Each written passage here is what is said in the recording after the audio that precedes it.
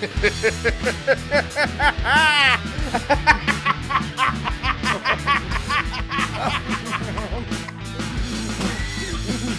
I've got a cough on.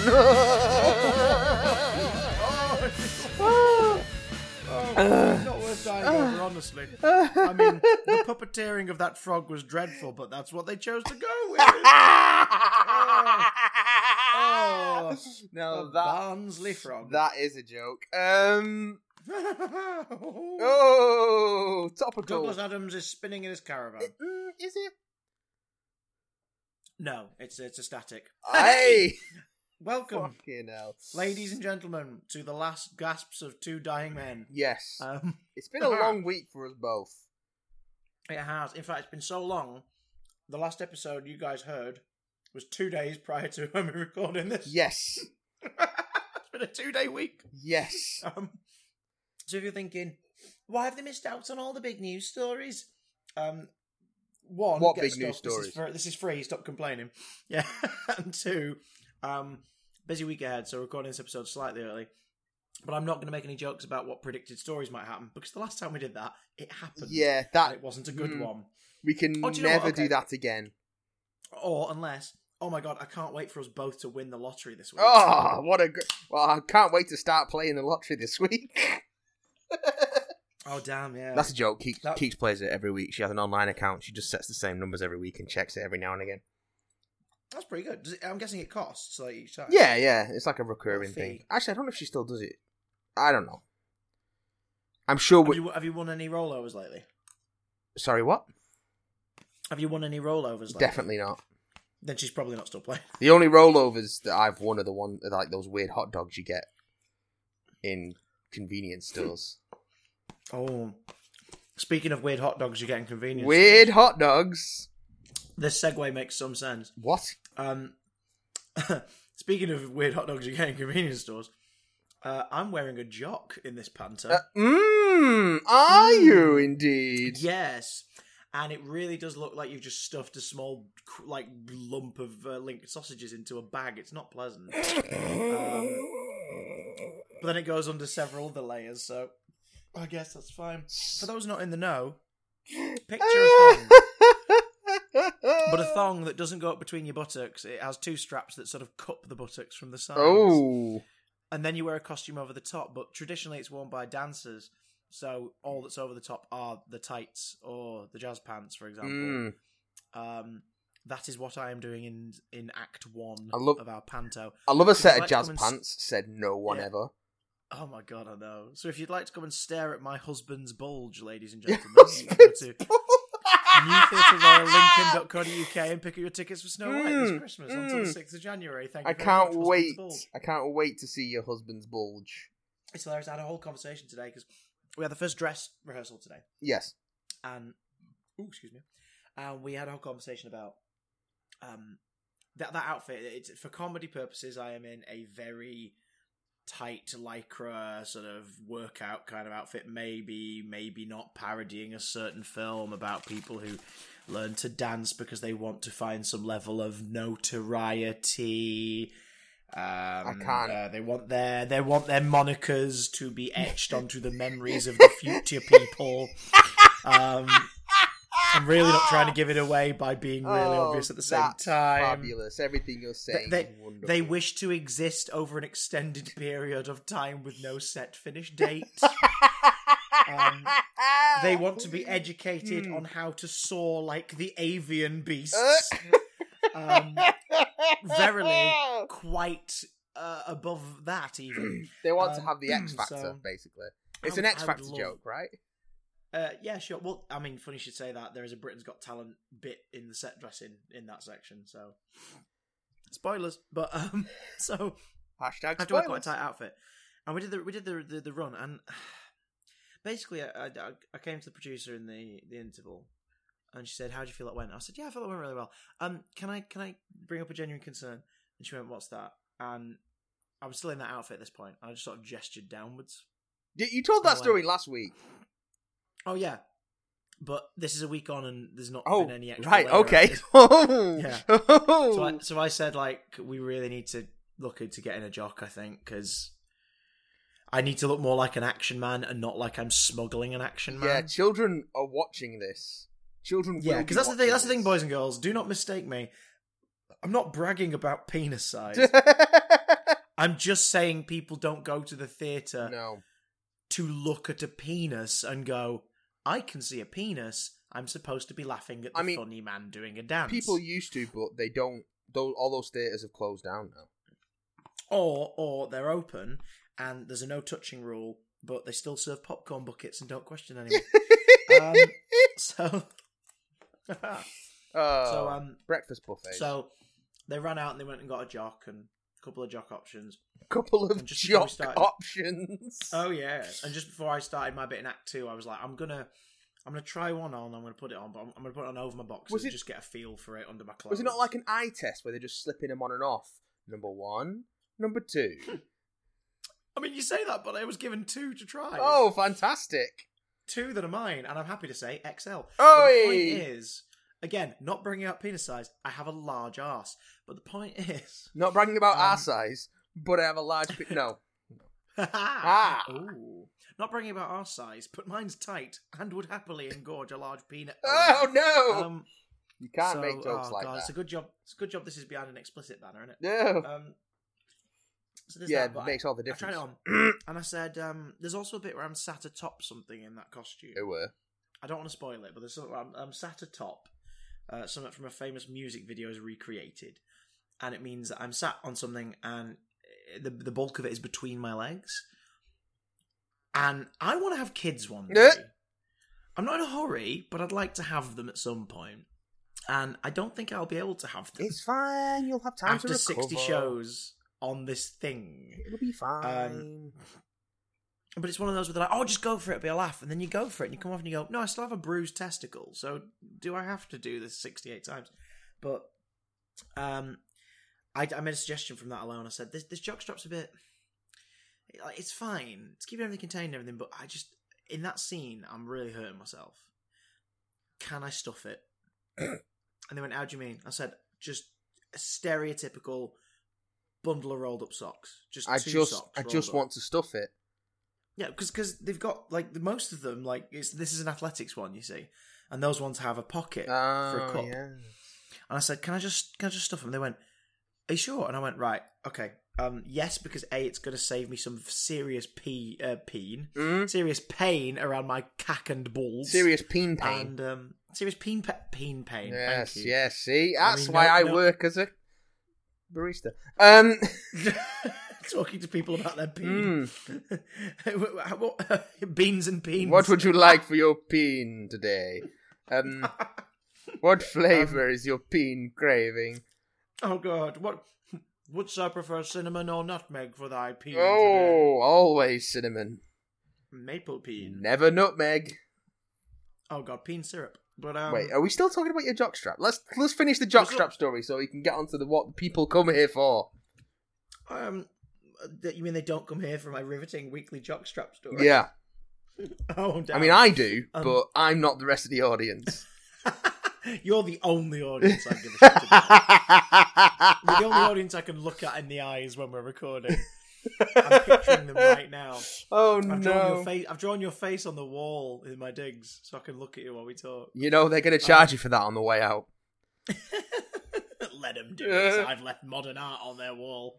But yeah, so I said to him, we can get away with it on 3 simple premises, you see. Yeah.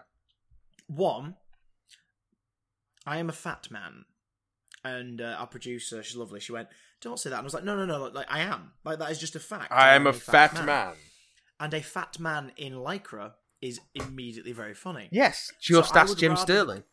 I would rather the comedy... Stardust! I would rather the comedy come from fat man in Lycra than fat man in Lycra and oh, look, we can see his penis. Do you know what I mean? I know you mean, man. I know you mean. So I was like, let's just, let's make sure that attention's not being completely drawn away because of an awkward bulge. 2, that means we have to own the bulge. And there is something inherently funny about the, unfit person looking like they are well endowed. because it's that play on the whole like fat guy with hot wife American sitcom trope thing. Do you know what I mean? Yeah. It's just an extra bit of comedy. Anyone who spots a big bulge on that costume will go, "Oh, that's hilarious." And you say, "Why that's hilarious?" And they're too embarrassed to answer. But it's because they're thinking he can't get a woman, but he's got a big cock. Like do you know what I mean? It's subtext comedy. Like it's just there. Point number 3. Point 2.5. I realise I've said cock in this episode more than we've ever said it in the history of the 2+ years. But point number 3. She was like, "Well, I'm still a bit unsure," and I said, "It's a delicate balance, but I understand the difference. It's funny if in a pantomime your character has a large bulge in their pants as part of their tight costume. It's not funny in a pantomime if your character looks like they've got a hard-on. That's not funny, because that's the one that will get complaints." So I said, "Don't worry, I'm not sticking a banana in there or a freaking drumstick. Like I'm putting, can you? I'm putting ball of socks." Can you imagine a sweaty crotch banana? That is just unpleasant. You mean you don't have them? No. I don't keep any of my bananas in my crotch. You're missing out. Oh, is that?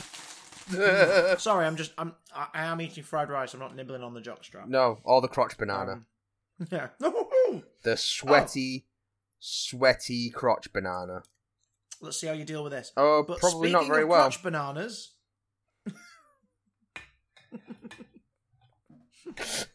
Can you think of one? Nope.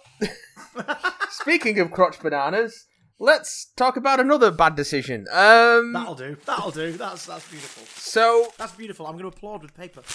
Oh, fantastic! Sounds like you're on fire.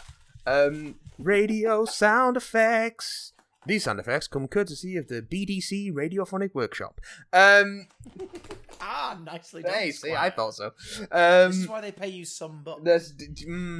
Yeah, okay. I said that today in front of my employers. That wasn't funny. Oh, because I realised they were in the room. I was like, That's why they pay me One of them said, "Well, the third lot, Chris, are going to begin with F," and I was like, "Okay, well played, okay, good sir." Okay, I see. Anyway, as I was saying before I was so rudely interrupted.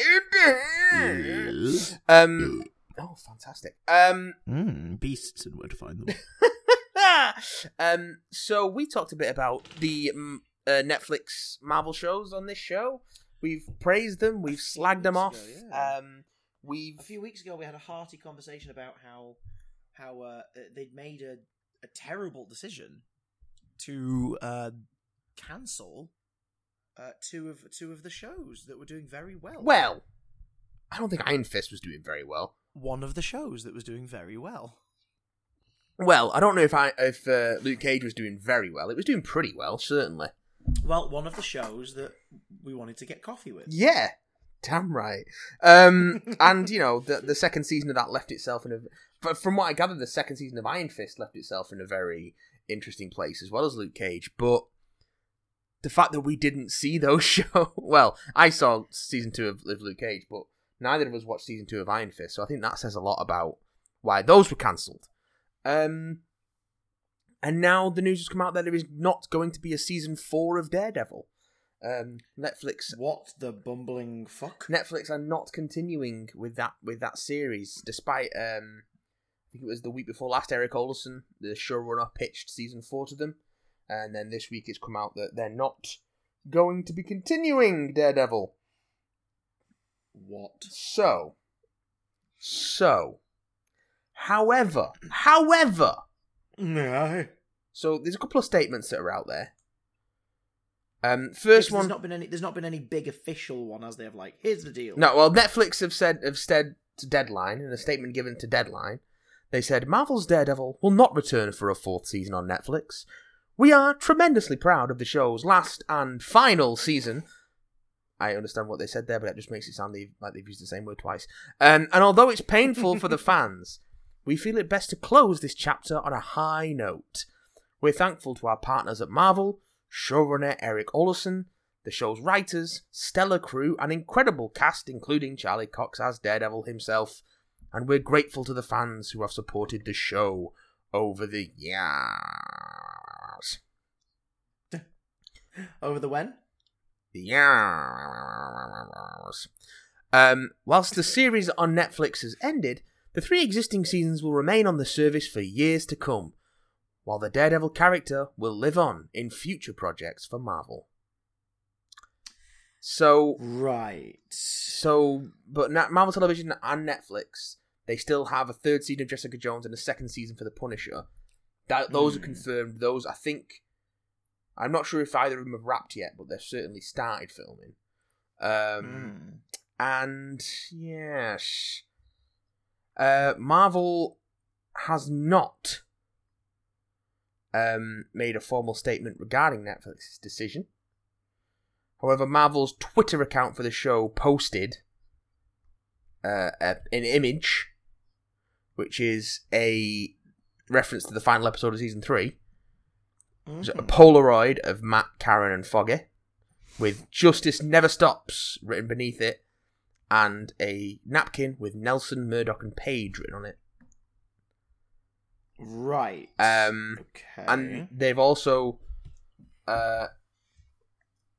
come out and said, I can't remember where the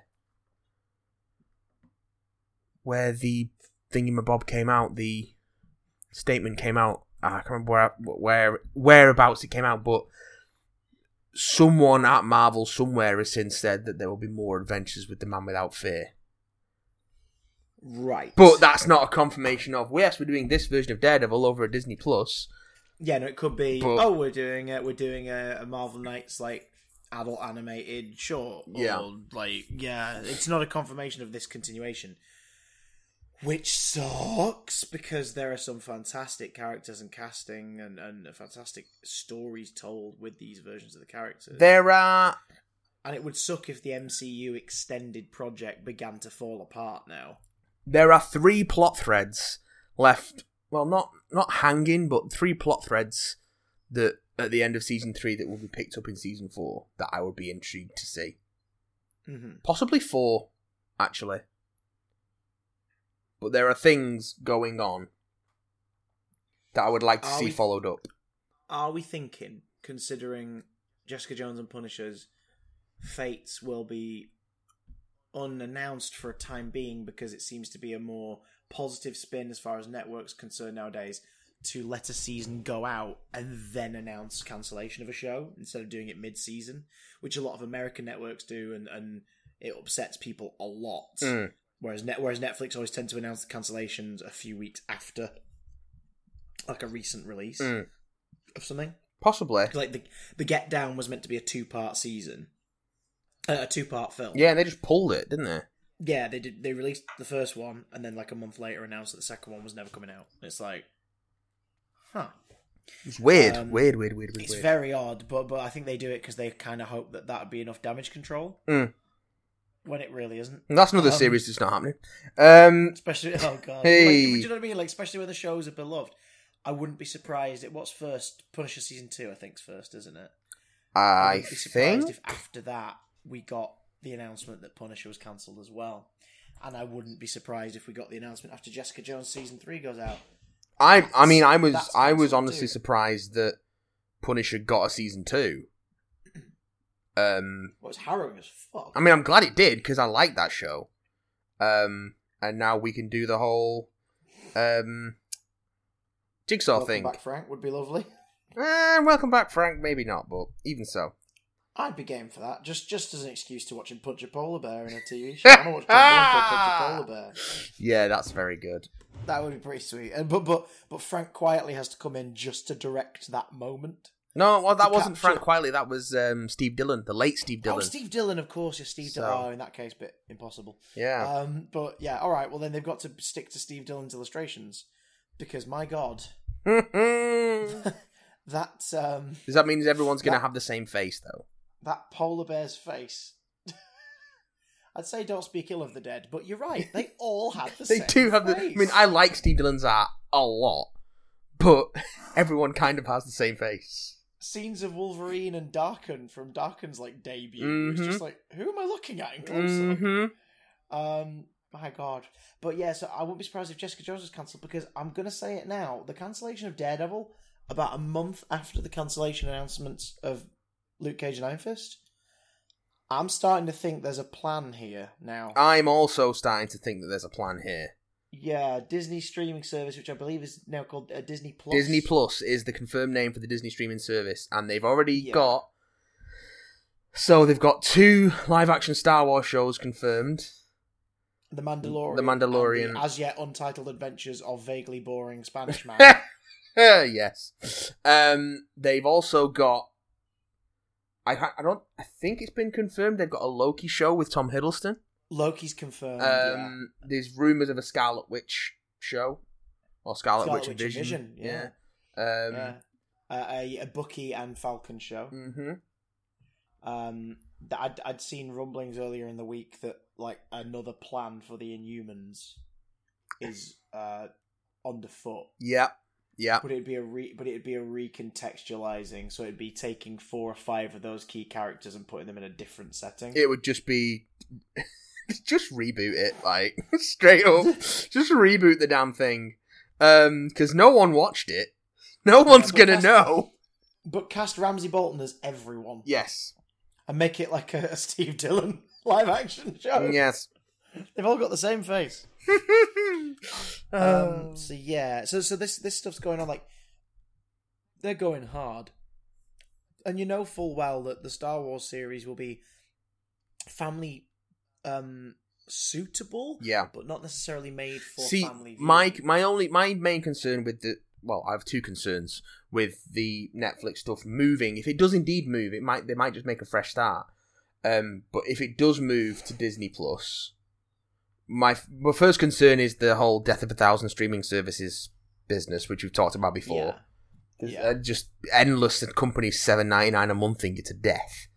But also, one of the great things about the Netflix Marvel shows is that they are harder in tone and content than the movies. The movies are mostly family friendly, and certainly teen friendly, whereas the TV shows have a much harder edge, deal with heavier issues, much more violent. Not that violence makes something inherently better, but it doesn't shy away from violence. It's able to tell those more mature or uncomfortable stories of the Marvel Universe that do exist. Which has lent itself to characters like Luke Cage, Jessica Jones, Daredevil, the Punisher, etc. Yeah. Not necessarily Iron Fist, but who cares about Iron Fist? We do, just not this one. Nope. So I would worry that if that moves to Disney Plus, then they would tone that down. Because unless Disney Plus hurry the heck up and go, hey everyone, guess what? Part of the service will be an adult-oriented, blocked from your kids selection of 15 plus entertainment. Disney do produce stuff that isn't family and kid aimed. It's just they do it under the names of different studios. Like Touchstone and Miramax and stuff. Yeah. There's so much stuff they made throughout the 90s especially that was not for kids. And if they have that library and they want to convince parents to buy that streaming service, like a lot of parents will get it anyway because they'll be like, oh, shut the kids up. But it's like, they'll be more enthusiastic about it if they know there's going to be a bunch of stuff for them on there too. You'd think. Yeah. But, I mean, I don't know. It's a weird time. It is a weird time for the old internets and medias and stuff. So I honestly do not know what to think. But goodbye, Daredevil, for now. Goodbye. Yeah, Daredevil was pretty consistently good. So it's sad to see it go. They just need to put D'Onofrio in a Spider-Man movie. Hey, he's not ruling it out. He's not ruling it out. He's campaigning for it, and I'd even say. Whenever it's brought up, he's like, tell Marvel. Yeah, I'll do it. And by the same token, I think the Russo brothers have talked about wanting to bring Daredevil into Infinity War, but not being able to. And I think that conversation's happened before as well. Yeah. So I think that the desire to do it is there, but the ability to do it in terms of matching up schedules, licensing everything, just the timing of it, I think is what's holding them back. But holy shit, I've just had a thought. Oh, Christ. No, based on that, though, Like, I'm not saying it's as simple as this, but higher ups don't think in terms of humanity and regular jobs and employment. I mean, higher ups don't think. That's true. Hashtag rehire James Gunn. Yeah. But the point is, Well, that ship sailed. yeah, well, yeah. But what if? And I don't think this would be like the be all end all plan, but it certainly is part of it. We're about to get to a big shift in the MCU. Yeah. A very big shift. A very big shift. We're about to lose a bunch of characters simply contractually. Some will be written out, some will be killed off. Well, we're definitely going to lose Cap. We're almost definitely going to lose Iron Man. We might not lose Thor. Oh, no, we definitely won't lose Thor. After Ragnarok, I think Thor's got legs. I mean, Cap and Iron Man have got legs, but it's more a case of they've come to the end of their they've come to the end of their contracts plus one movie. In 7, those actors have both plus like 3 movies. Yeah. In Downey Jr.'s deal. I think both those actors are ready to move on, and they haven't been shy about saying that. Yeah, and they've also been quite open about how much they're gonna miss it, and they genuinely do love it. But it's time, and it's like, fair. Yeah, like I'm not gonna make Chris Evans be Captain America. I mean, look at him. Look at him. Do you think it's yes, sir. easy or natural to maintain that sort of physique? It's I don't not. care. I'll follow him wherever. I'll follow him to Beer Gut and beyond. That will do him some damage if he doesn't take it down a notch, And then we'd never get the musical tour because you've seen Hugh Jackman's doing a world tour next year. Yeah. Big. Oh my god. Yeah. Like, smart ass decision. Yeah. Because he loves doing it, and people will definitely pay out the fucking notes. I think when Les Mis came out, I think there was a bunch of people who had forgotten or just didn't know to start with that Hugh Jackman started as a song and dance man. Like, that's his background. He's a Broadway guy. Throughout the 2000s, between American blockbusters, he was going back to Australia and just like being a headliner in musicals. Yeah. Like mid Wolverine. But so maybe we'll get there with Chris Evans. But so we're about to have a big shift, and keep in mind, 4 and a bit years back, we were shown the plan for Phase 3. Yeah. I mean, we have no idea what's beyond Avengers 4 in terms of the structure. I think they're deliberately keeping that close to the chest as well. Well, we know Far From Home's likely next. Yes. We now know Black Panther 2 is happening with Ryan Coogler at the helm. Yes. Scott Derrickson has been very open about talking about a Doctor Strange sequel, and Marvel are keen. Yes. And it's looking more and more likely that we're going to get a space saga in some form, considering Guardians 3 is not likely to happen. I think the groundwork they'll have already laid, they will utilise. I think the latest scuttlebutt that was they were courting Travis Knight for Guardians 3. So depending on how Bumblebee goes, that might be interesting to see. We don't know. Yeah.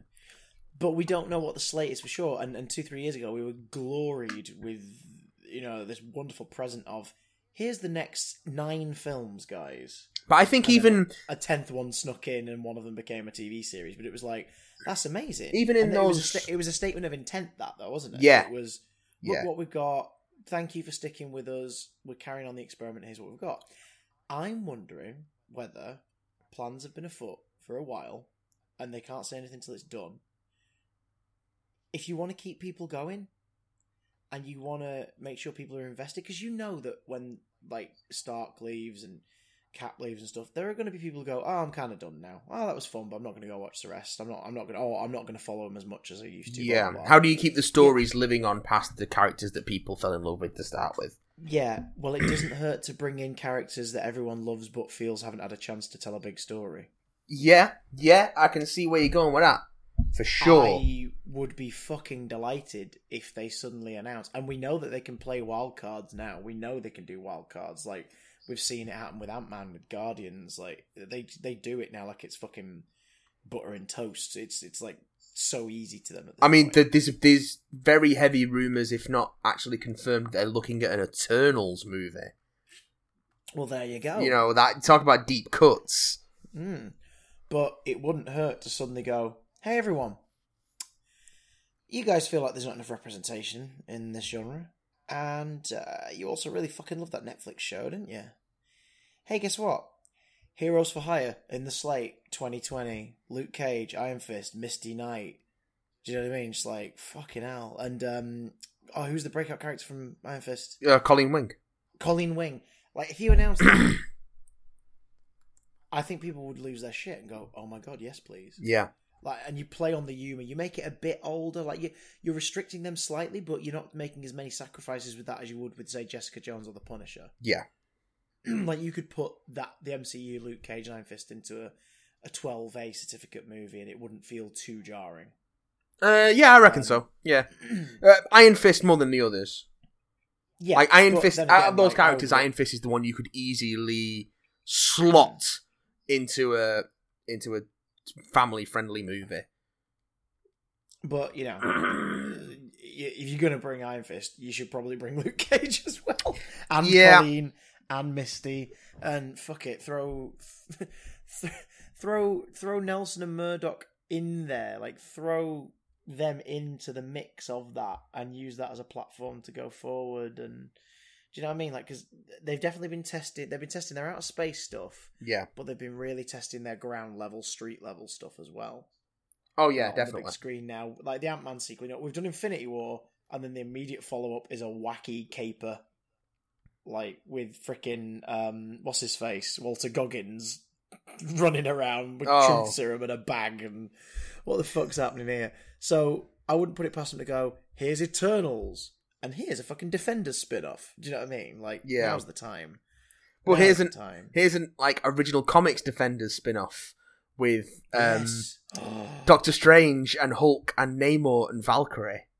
Oh god, yes. Maybe that's the next step. Maybe that's the next stage for Thor. You stick Thor in that lineup and you turn the Thor franchise into that. You bring those characters along. What if the next step for Thor is doing the female Thor storyline or a version of it, but with Tessa Thompson's Valkyrie as Thor? Yeah, it's not going to be Natalie Portman. She's fucking jogged on. Yeah. Also, that wouldn't be... I don't think that'd be any good. No, very true. Like, just straight up. Do you know what else might not be good? What? Tell me what might not be good. This is a surprise topic, yeah. Oh, well, no, it is on the docket, good sir. Yeah, but I don't know... a dirty beef. But I don't know anything about it other than the fact that you've put it on the docket. Jock straps. Where do we stand? No. Oh god. June 21st, 2019. Yes. Sees the release. That's a date. Two big studio motion pictures. Two? What are they? One is a hotly anticipated revisit to a beloved franchise. Yes. And one is a hotly not anticipated revisit to a beloved franchise.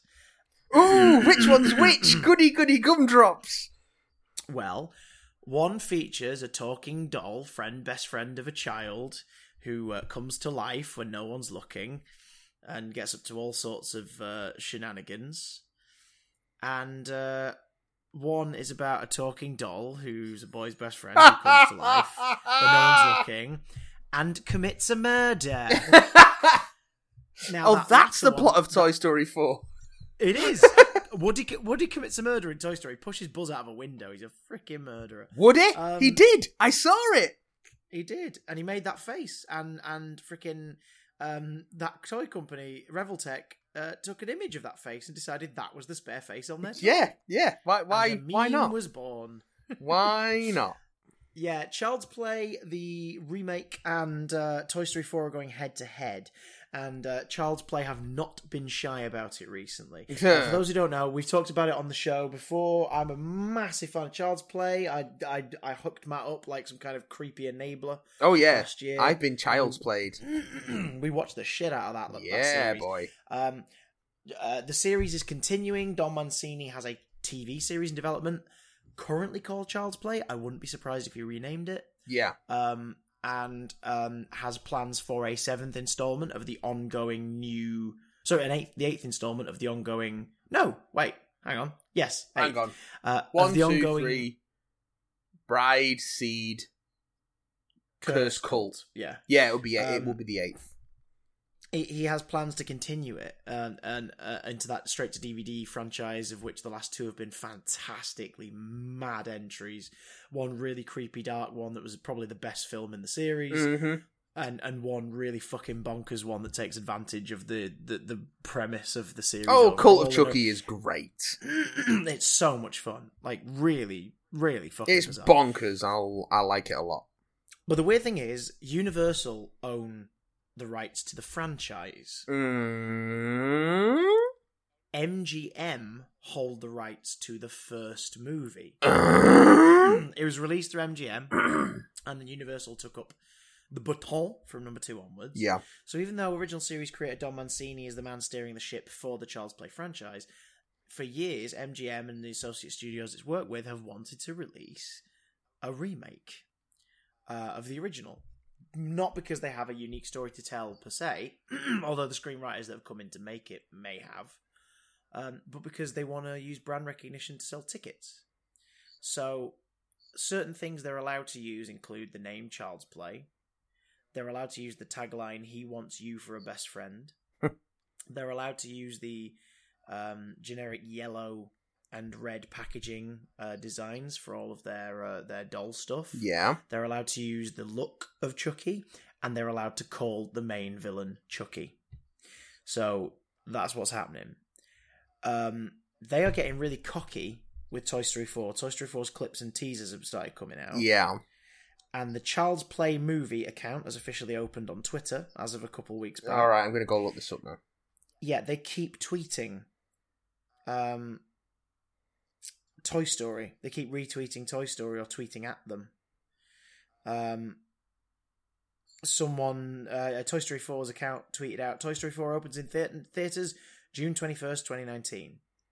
And Child's Play movie retweeted it with the caption, "See you then, friend," and a knife emoji. Hey. Yeah. Feels a bit dirty, that, doesn't it? Feels a bit weird. I just feel a little bit dirty. Not quite as dirty as looking up Child's Play on Twitter, but, you know. But it doesn't feel tongue-in-cheek, does it? It just feels kind of odd. Yeah, it just keeps doing... Like, again, Rotten Tomatoes, the world is a pretty big place for a toy, Toy Story 4. They post the first teaser poster for Toy Story 4. And the Child's Play account retweets it with "so many friends to make, ... and a knife." It's like, this is odd. Like, why would you do this? This seems so strange. Now, some people have faith in this upcoming remake because it's from the producers of It. Yeah. Doesn't necessarily mean it's the producers with the creative vision of It. Oh, it could just be the people who put the money into it. What? I'm just looking at the Child's Play movie, like teaser thingamabob. The Twitter. The next thing. The next thing. No, I don't like this. The original film is about psycho murderer, the Lakeshore Strangler, Charles Lee Ray, being tracked down by a cop on the night of a heinous crime, of which we learn about finally in Curse of Chucky. He's shot and killed in a toy store. And in his dying breath, he seemingly chants something and passes away. Andy Barclay's mum, Karen, a few weeks later, buys the Good Guy doll, the really expensive popular toy, off of a drifter out the back of her department store. Yeah. Taken one from the wreckage. Because she really wants to get it Andy for his 6th birthday, even though it's really expensive. She can't afford it. She's a single mum. She works really hard, but she just can't splash out. So she buys it cheaply off the peddler. And Andy really makes fast friends with this Child's Play, with this Good Guy doll, which is called Chucky. They've all got different names, they all talk, they all have a set amount of phrases. It's the 80s, Cabbage Patch Kids and shit are all the rage. And she, gets it home, and weird shit starts to happen. The babysitter gets murdered. Bizarre things start to happen in the house.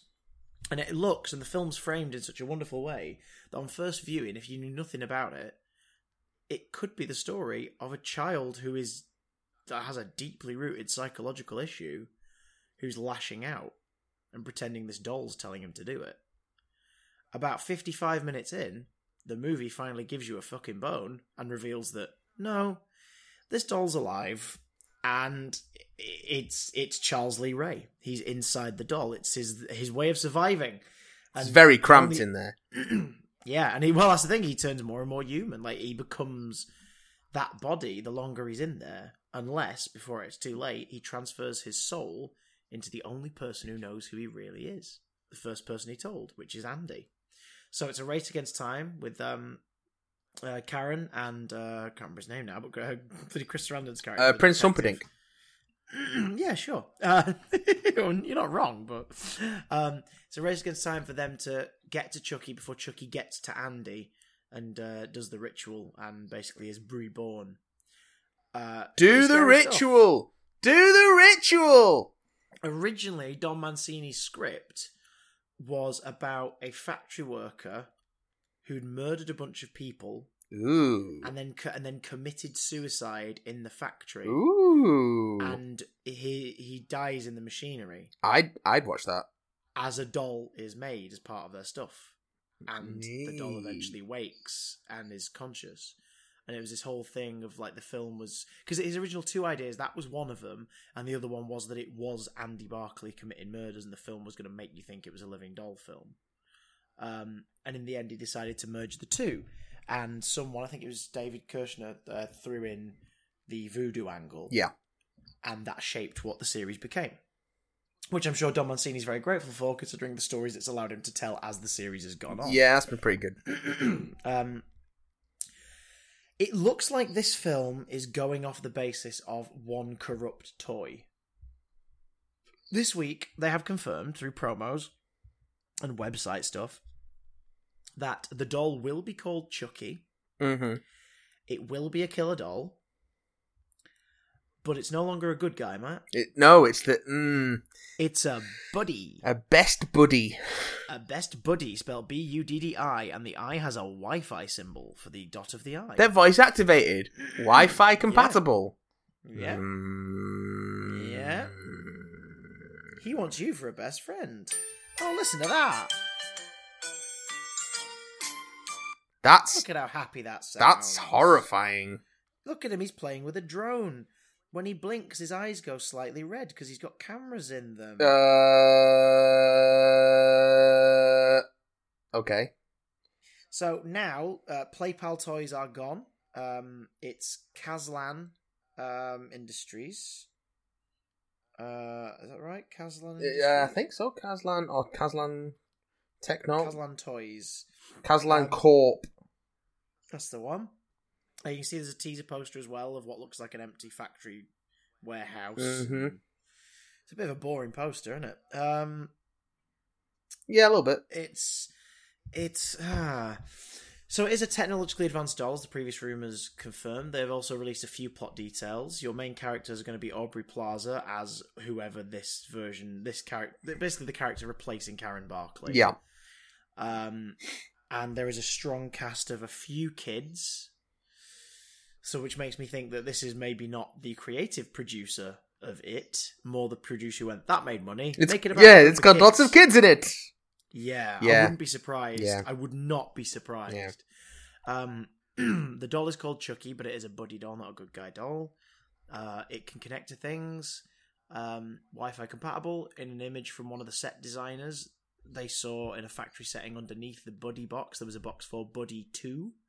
Which appears to be a bear. Okay. A puppeteer from the set posted a photo at one point of them rigging up the animatronics for what looks like a bear doll in dungarees with freaky long arms. I mean, I don't hate it. Yeah, but why is it child's play? That's my question. It sounds like we're dealing with a technologically advanced doll, which, spoiler alert, kids don't play with them anymore. At least not in the way they did in the 80s, or in the way that this doll is based. It's not a thing. It's not the same. Kids do play with action figures and dolls, but not these kinds of toys. Yeah, well, it'll be. If you said to a kid, it's a 2 foot tall, cuddly doll with freckles and big fluffy hair, and he's your friend to the end. And you also said, by the way, you can control this BB-8 drone with your phone. I think the kid would probably go for the second one nowadays. Well, they'd just be playing Fortnite. That's true. They would pwn those noobs. They would pwn those noobs. It's true. I've had to learn some of the moves because it makes people laugh when I slip them into the panto quietly. Yeah, I hate myself, but I hate you too. Oh, thanks, babe. But Yeah, the horror fan in me and the animatronics puppeteer fan in me is intrigued. Would you say the horror fan in you is horrified? I guess.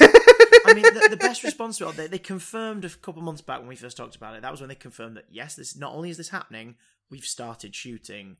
Here's a teaser image of the doll. And a couple days went by without any comment on social media from Don Mancini, the series creator and current head of the Child's Play franchise, not this remake. Yeah. And he just posted a picture of Mariah Carey with the caption, "I don't know her," which I thought was kind of great. He's very sassy, but, you know, it's like, I mean, it's going to hurt for him to talk about. This is his baby. And someone else, like, they're his toys, and someone else is playing with them in a way that is so surface level the same property. Yeah, it's not cool. But it's different enough that it makes you go, why not just make a new thing? Is there precedent for there being, like, two franchises going from the same point at the same time? Like, has there ever been, like, a franchise that has been simultaneously sequelized and or remade by two different companies? I think that, I'm sure we've spoken about this before. I think it's possible that there has been, but I know franchises have Yeah, changed hands a lot, like in between sequels. Yeah, the only one I can think of is I think it was just after, but like we're talking not long after Psycho 4: The Beginning. Yeah, the TV movie Bates Motel premiered, and it was essentially the exact same story, but the continuity was different. And they both had Anthony Perkins in them. Yeah. And it's like, well, that's odd. And Psycho 4: The Beginning kind of told that story as well. But they weren't like exactly the same. No. I guess. No. It's, you know, it's an odd duck. I mean, outside of animated series kind of dealios, because, you know, you've got, you have your Spider-Man Homecoming at the same time as, Marvel Spider-Man's on Disney XD, yeah, which is a complete reboot after Ultimate Spider-Man, which crossed over with Ultimate Spider-Man, which subtly crossed over with Avengers Earth's Mightiest Heroes, and then directly crossed over with Avengers Assemble, despite the fact that Ultimate Spider-Man had versions of the characters from the Avengers cartoons that were different from the Avengers cartoons. Let's not get into modern Marvel animation. It's not worth it. There's fucked up continuity, but yeah, you're right. I don't think there's ever been something like this. I mean, there's definitely been franchises returning to replace the new version. Oh yeah, we've just had it with Halloween. Yeah, twice we've had it. Yeah. In many ways, I suppose. Yeah, because the prequel series the remake series replaced the ongoing semi-reboot stories. Yeah. And then we have the brand new one, which ignores everything apart from number one. So yeah, it just strikes me as odd. I'm slightly biased, of course, because I love the series, but I can't fathom it. It's so transparently we want to sell tickets on name recognition. Oh yeah, yeah, and it's kind of gross because of that. But then it's so obvious. It always would be. Like it always would be that. That is the whole point of doing a remake. So much of marketing is driven unless by... you have a filmmaker who really cares, who just has a different take on the story. But unless they can convince an exec about the name recognition sort of / nostalgia bit, they're never going to get it made. True that. Right, we need to move on because we've got to keep this one moving. Like my penis. Because you are... No, not like your penis. You don't want your penis to move. You want it to stay like static. My penis? It depends on how the Chinese reacts with you. You mentioned that you wanted to talk briefly about the early reaction to Into the Spider-Verse, which is out next week.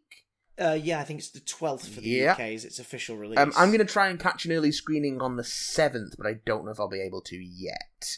Well, I'm happy to report, sir, that early reactions based around press screenings, critic screenings, and the world premiere, which was yesterday, are that it is the best Spider-Man movie. Yeah, I'm down with that. Hands down, the best Spider-Man movie. Well, I think the New York Critics Circle have named it the best animated movie of the year. And Lord and Miller's involvement, of course, has always been a nice sign of quality, but they're really banking on that now to represent the response, because so many of the quotes the last few days have been from the people who brought you the Lego Movie and the Lego Batman movie. Yeah. Now, it's really weird to see the word Batman in a Spider-Man trailer, but it's Lego Batman. So, and it looks like it's done the same thing. It's a love letter to these characters and the world they inhabit, and specifically that character's ideology and his story. Yeah. And how it is a legacy story, and how Miles is very much his own thing. Like, Miles is, according to the responses so far, hands down is the main character. Yeah. That's not under question at all, despite the later trailers obviously indulging in Peter a little bit more to kind of go, hey, motherfuckers, Peter Parker is straight up in this film. And also showing us the other spider people. Yes. But responses have been phenomenal. Like, absolutely phenomenal. Movie Bobs has been hilarious. He said it's the best Spider-Man movie in 14 years. And of course everybody's coming at him going, what about Homecoming? I really like Homecoming. It's like, look, whether you like Homecoming or not, the man is entitled to say he thinks this is the best Spider-Man movie since Spider-Man 2. And also, anyone who's followed Bob's work knows that he wasn't massively keen on Homecoming, which is fair enough. Which is fair enough. But he's not being mean in it in that statement. He's just saying, for his money, the best Spider-Man movie was Spider-Man 2, and this is the first one since that has been of that caliber. Also, it's similar to like people going to bat for the DCEU movies. You don't have to go to bat for Spider-Man Homecoming. It's fine. Yeah, like it's not under threat. It's got a great reception. It has a fantastic villain. You don't need to defend it. I think it does a good job of defending itself with all the money it made. Is this the start of a new subgenre, do you think? This is the sort of the solidification of it, of the spin-offs and the to-the-side glances at these characters? Maybe. I think that audiences... Because this is the third now. This is the third in as many years where it's got such an overwhelming response. Lego Batman movie. Yeah. Teen Titans Go to the movies. And now Spider-Man Into the Spider-Verse. I mean, this is undoubtedly the more, for lack of a better term, straight take on it all. Yeah. Like, this isn't a comedy movie. I think audiences are certainly getting more used to the idea of films films using the same characters in different universes and settings, for want of a better word. So it wouldn't surprise me to see more of this thing going forward. Yeah, and I mean I'm getting, and if it means that, because I do love the MCU, and I love that the fact that it is a very openly coexisting storyline for all of them. They're all their individual movies, with a couple of exceptions that are big gang bang, look at what we've done, isn't this cool film? Yeah. But like it is refreshing as well in that to have options to enjoy these characters without worrying about whether you've missed something. Yeah. It's a very, very cool like thought, which is why Lego Batman movie was so wonderful, because even in that you didn't have to see the Lego movie to get it. Like, the only connection it had with it was a little subtle visual nod to the conclusion of the Lego movie. Mm-hmm. And, Will Arnett returning to voice Batman. Yeah. That was it. And that works so well. And people do love Spider-Man, but I imagine there are Spider-Man fans who aren't fussed about the MCU, who went to see Homecoming and was like, wait, what? What's happening? I think also with a character like Spider-Man and like Batman with the Lego Batman movie, is that those are characters that are so firmly entrenched in the cultural consciousness that you don't need to worry about setup. Which is why, you know, the superhero origin movie became so ubiquitous for a while there. Although I think we've kind of moved past that now. So I think, if you're going to see that more of that sort of spin-off side story kind of thing happening, you're going to see it with characters like Batman, Spider-Man, etc., etc. They're the modern Tarzan, the modern Dracula. Everyone knows who they are. Apart from the fact that Disney's holding on to them fucking copyrights. Warner Brothers is holding on to them fucking copyrights so tightly. Yeah, not everyone's going to be making movies. That shit ain't never going public domain. Or is it? It's not. Never. So yeah, I mean, but I mean, you've got to tell me what if you make it to Friday. Yeah. To that screening, not in general. My God, if you make it to that screening, I want to hear the juicy goss, you know what I'm saying? Well, I want to hear what it is. I will endeavour to do so, and I will bring you that news next week. Also, next week is the final episode of this season of Doctor Who. So, in anticipation for that, let's talk about what we thought of this week's episode. It takes you away. I think it was another very strong week for Doctor Who. What do you think, Christopher? Batshit mental. It was absolutely bonkers. I enjoyed it, but I'll be honest. I think its identity crisis upset me a bit. It kind of changed genres twice. See, I love genre blending, so that shit's right up my alley. I'm down for that. But I'm a sucker for a cabin in the woods story, and we started with that. Yeah, and right into once we spoiler alert for the Doctor episode, it takes you away. Right down to them going into the what was the in between bit? The anti-zone. The anti-zone. Right down to them going to the anti-zone and meeting about freaking time Kevin Eldon. The moment Ribbon started speaking, I was like, oh my god, it's Kevin Eldon. He's made it. He's in the show. Brilliant. Hey! He can now ascend to the heavens, having been in every British show ever. Only guy to be in Game of Thrones twice as two separate characters. True story. Like, you knew they ran out of actors they were going to fucking ask to apply for jobs when they reused Kevin Eldon. It was like, oh, right, that's it. They're circling back. Mm-hmm. Richard E. Grant's going to rock up at some point in a mustache. Like, they're just gonna go through everybody. Oh, again. that'd be good. Yeah, like right down to the inclusion of ribbons, I was like, oh, this is creepy as. Mm-hmm. And then instead it becomes a weird sort of softcore sci-fi emotional gut punch. You know what it was? That then starts to explain itself and becomes much more complicated. You know what the whole thing was? Twin Peaks meets Cabin in the Woods? The whole thing was a metaphor or an allegory for a toxic relationship. Yes, it was. And that, in terms of its actual, like, its core, like, having seen it all the way through, I think what it did was very impressive. But I'm a sucker for Doctor Who taking on certain concepts, and it makes me sad because there's no way now they're going to just do a Cabin in the Woods isolated horror story, like, for a long time, because they've sort of done it a bit here. I think. But that being said, it gave us, once again, an excuse to watch Bradley Walsh act his fucking socks off. And a return of a fan favourite, because she was bloody wonderful. Oh, yeah. And, you know, I'm going to say it now. Okay. Tosin Cole is the main, is the one of the four lead characters. Yeah. Who, as an actor, his approach is different to the other three. He's very television. Like, he's very... I'm going to say it right now. I'm going to be blunt about it. He's the weak link in the cast.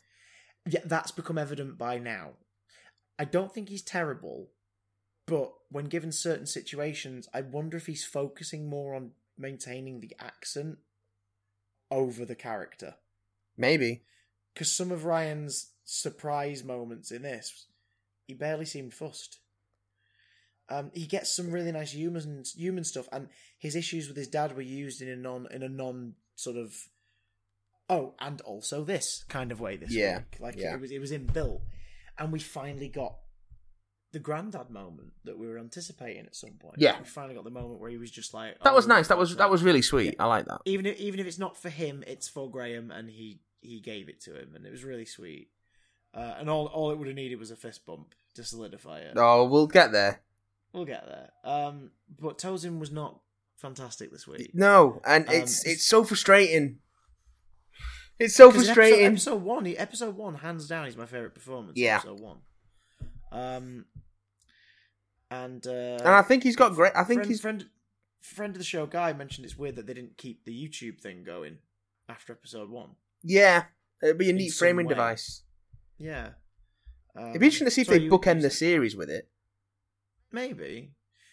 Oh, it's weird to think next week's the finale, but it doesn't feel like a finale. Which is good, I think, but at the same time, odd. Yeah, but I don't want it to be a big, grand end thing. I just want it to be the end of the series. Yeah. You know what I mean? I mean, a big, strong story would be nice, just for a bit of spectacle of, oh shit, Yeah, that's the last true. one, But I they've don't, saved you know, it- I don't they've saved think a bit of heightened stake for the last one. Like, fair enough. I don't think we've had a problem with strong stories. So, you know, Oh, yeah, true. as long as we get another good story with an emotional core, I will be a happy man. I will be as happy as a frog on a chair.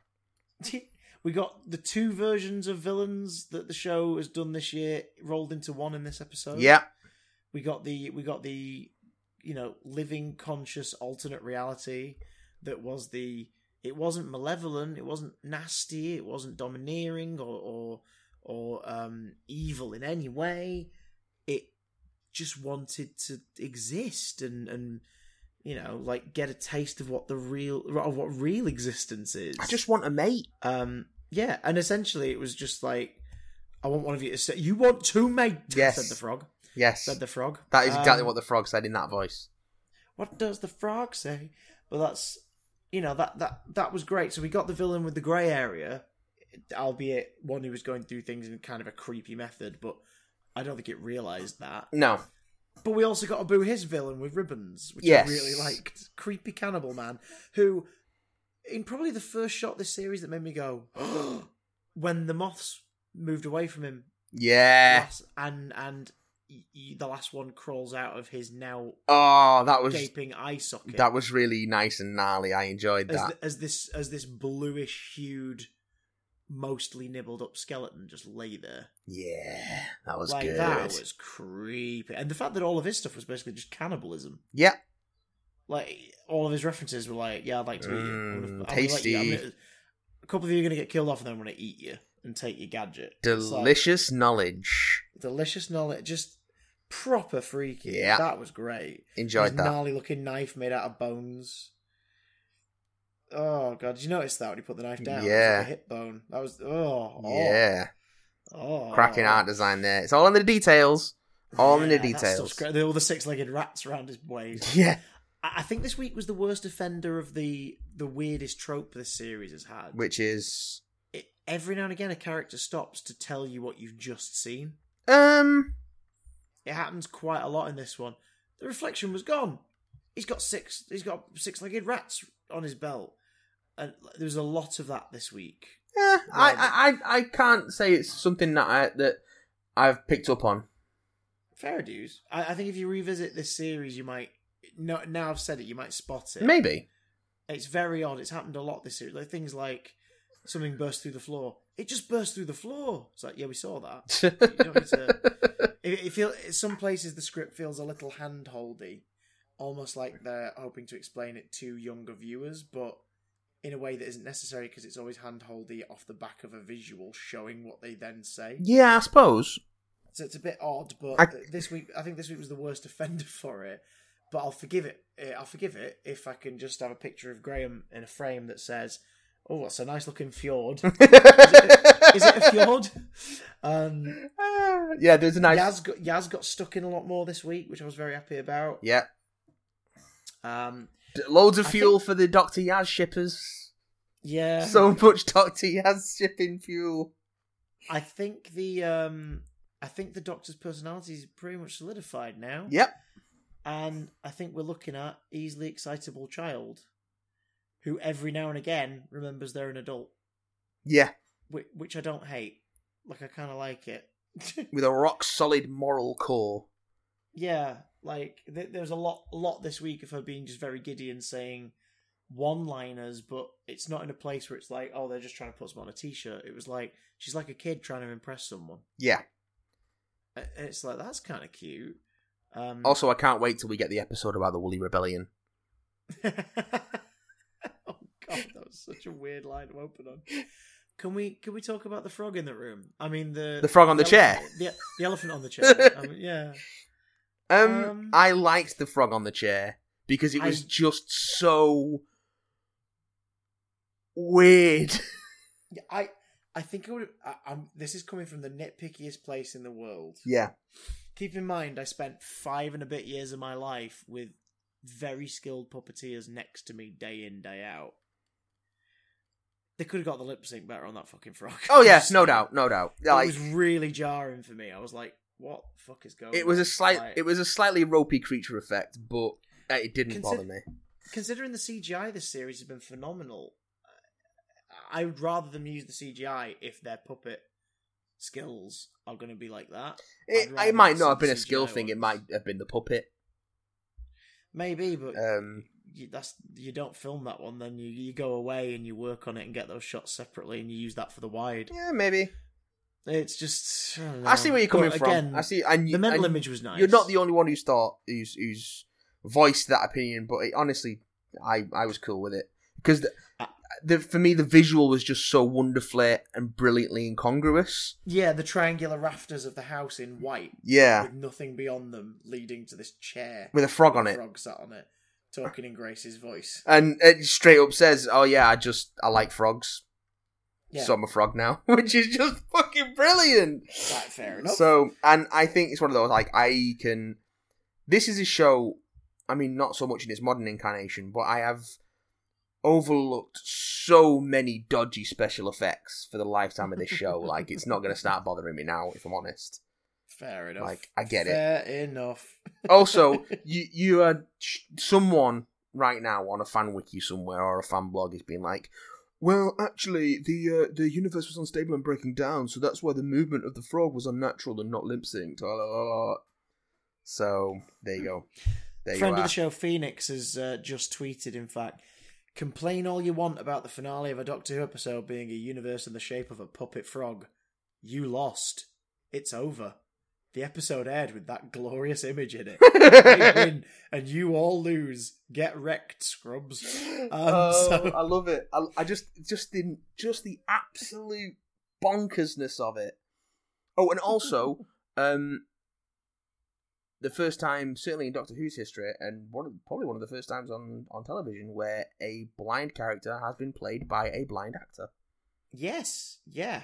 Really good performance. Not the most solid in the episode, but like, do you know what I mean? Yeah. It just she portrayed really well, like the genuine confusion of a teen who has idolized their parents and hasn't quite realized that they're human yet. Yeah, like that stuff was fantastic. Some of her stuff, along with Ryan, wasn't the best, but as far as guest actors go, like. She pulled you the fuck in. Yeah, Ryan was just kind of a dick in this for most of the episode. Yeah. And I was like, I'm not a fan of you, Ryan. You're being a bit of a dick.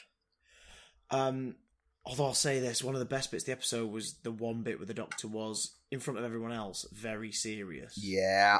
Where she wrote out the map, unquote, on the wall, doing something which felt very duplicitous, very, very sinister for the Doctor. To do that because she was doing it for the sake. Yeah, of, I think what was the character called? Hannah.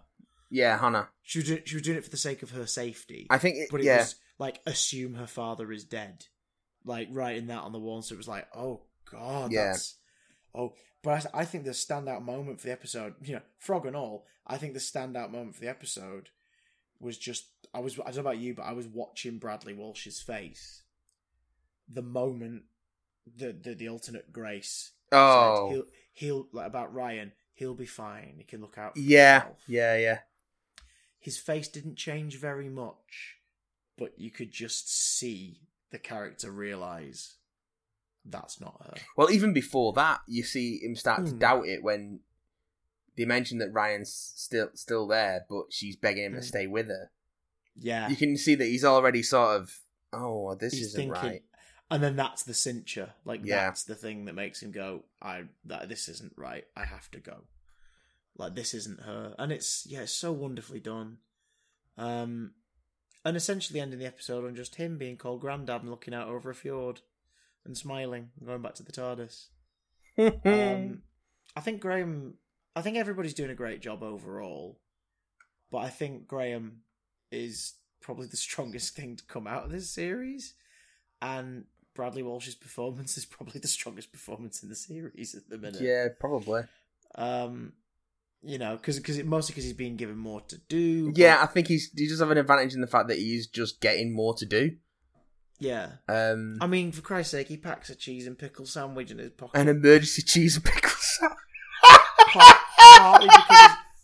Partly because his blood sugar goes down, mostly because he's annoyed that they don't stop off for food often enough. That was wonderful. It's so that was good. such a wonderfully mad thing. It's so good. It summed Graham I up love this show wonderfully. so much. I'm going to be sad to see them go next week, but at least we only have to wait like 3 weeks after that to see them again. Yes. So there is that. Down for that. I may or not be with company for next week's episode.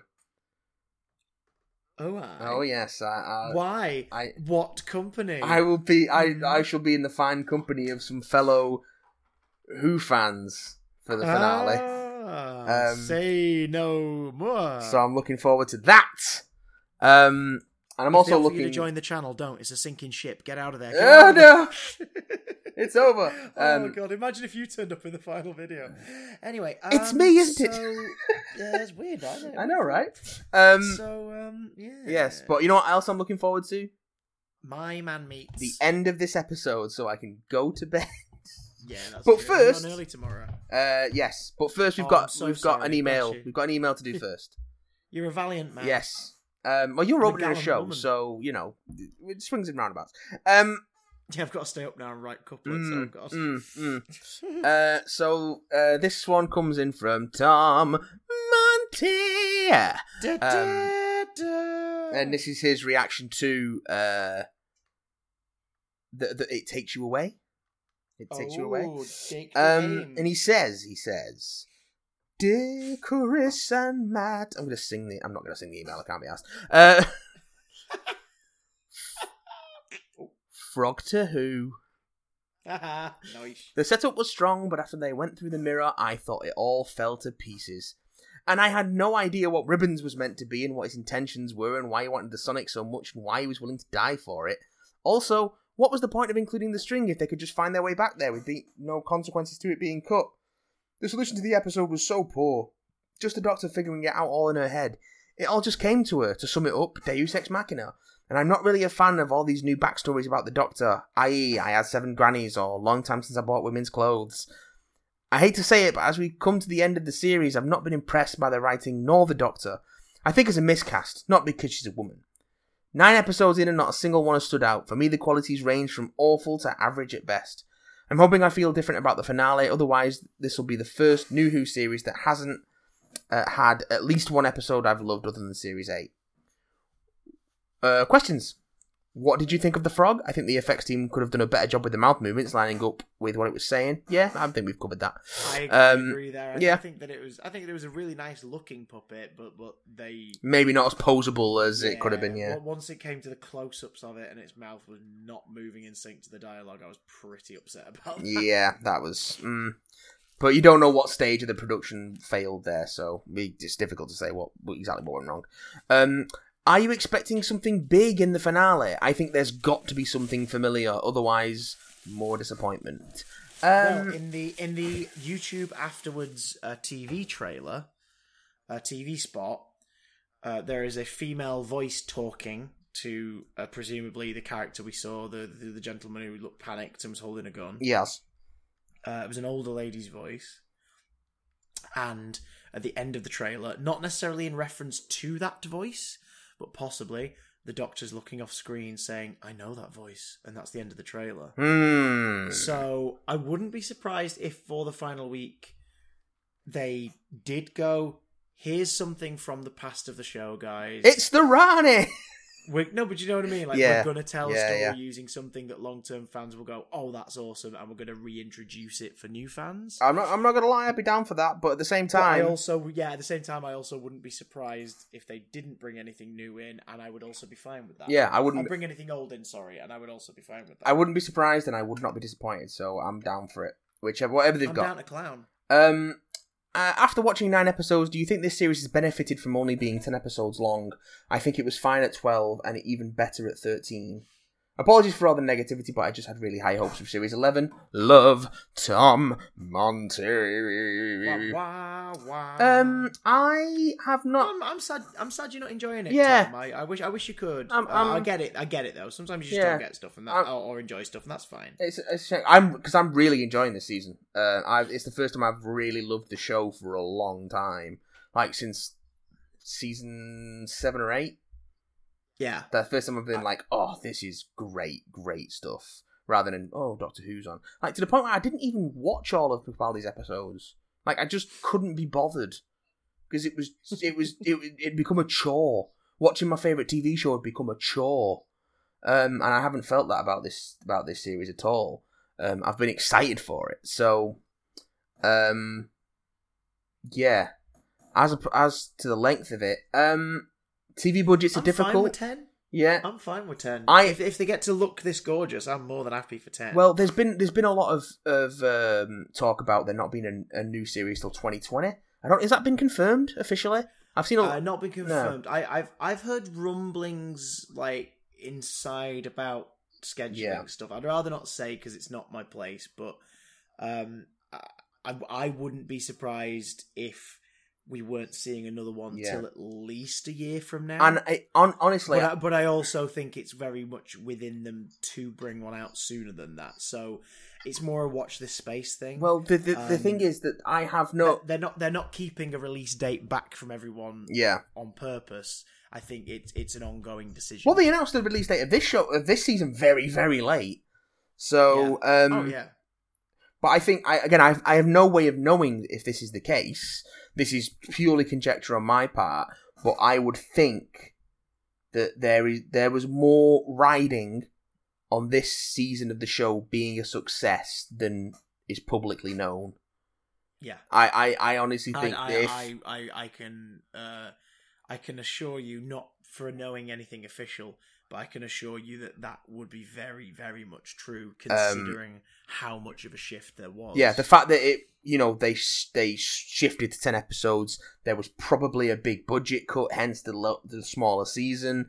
That I think the reaction to the Capaldi era was so mixed to poor that if this had not been as popular as it's turned out to be, and I know there is a lot of people who don't like it because they keep shouting very loud about how they don't like it, as they always do. People are entitled to their opinion, but there are people who don't like it because they don't like it, and there are people who don't like it because it's got women in it.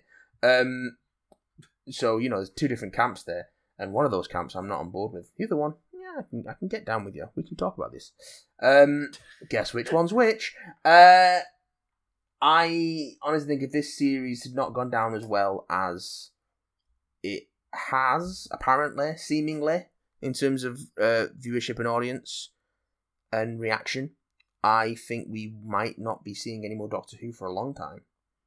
But I would hope that, I don't think it's been confirmed yet, has it? But I would hope that there's another series coming after this, and the fact that the show's future, well, the fact, my belief that the show's future was riding so heavily on this season is why there's a big gap. Yeah. I'll say this, I'd be fine with 10 episode seasons going forward, but it'd be nice if we got at least 1 2-parter. That would be nice. Yeah, just to give I'd like to see this team in a longer story. A big story that gets a bit more room to breathe. Yeah. Because I think 45-minute drama has been solidified as a format for long enough now that people can get those stories in and out. But American television in the 90s kind of secured it as a thing. But sometimes you just want to stretch out a little bit. Yeah.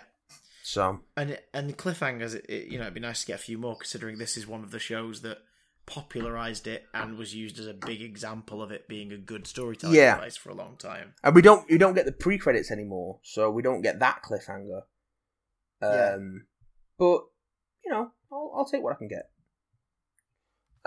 These are minor quibbles. Like, if I really want to see ridiculous pre-credits cliffhangers, I can just go and watch The Ambassadors of Death. It's the only story they did that in, and it's fucking awful. It's really weird, and I don't like it. But I've still got 4 episodes of it to watch, or is it 3? Oh my god, is it you on your first watch of it? Yeah, I've never seen it before. It's a 7-episode run, isn't it? To the point, all of that. Because all of season 7, apart from Spearhead, was 7-parters. Because it was a budget thing. Because the future of the show was so uncertain, and so heavily banking on the success of that season that they had much less budget, so they did longer stories so they could reuse sets and things like that. Longer tales. Yeah. They could keep using the same sets and locations and costumes for weeks. Bloody Yeah. hell. But also John, so... Yes, so much John. But yeah, Ambassadors of Death is fucking weird, man. Look at the gentleman in the space suit. I'm going to chop him on the neck. But yeah, anyway, that's Doctor Who for this week. That's the podcast for this week. What's in Sam Hill? We will be back next week for number 129 with an as yet undecided range of topics and news. The news mainly because it hasn't happened yet. But until then, you can of course, as always, reach us on bigdamcontact@gmail.com, at bigdamcast on Twitter.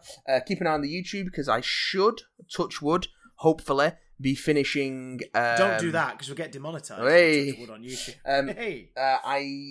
Hopefully I'll be finishing Shadow of the Colossus this week. Really? I've got 3 more Colossi to defeat.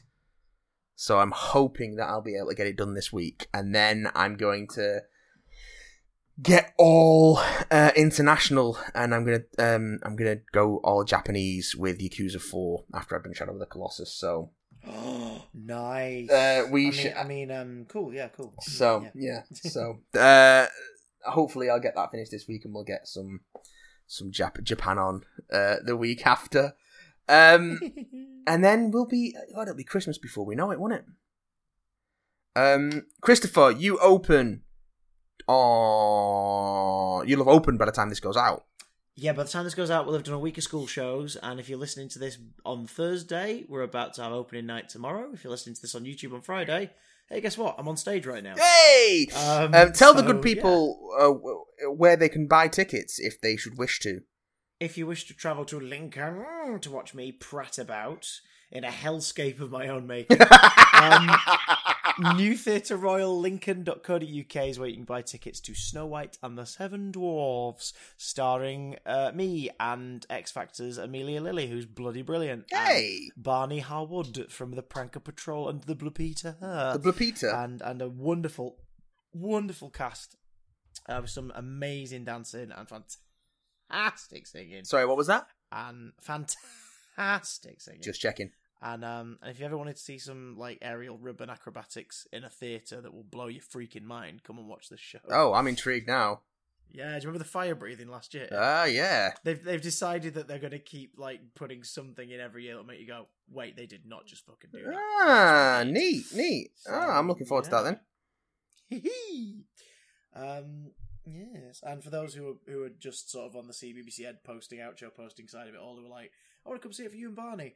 We're not the only CBBC people who make an appearance. Come along, you little shits. Come along, you little shits. See you next time, fuckers. Let's neg our audience. See how that works for us. Okay, guys and gals, and those of fluid gender. See you next time. Bye-bye.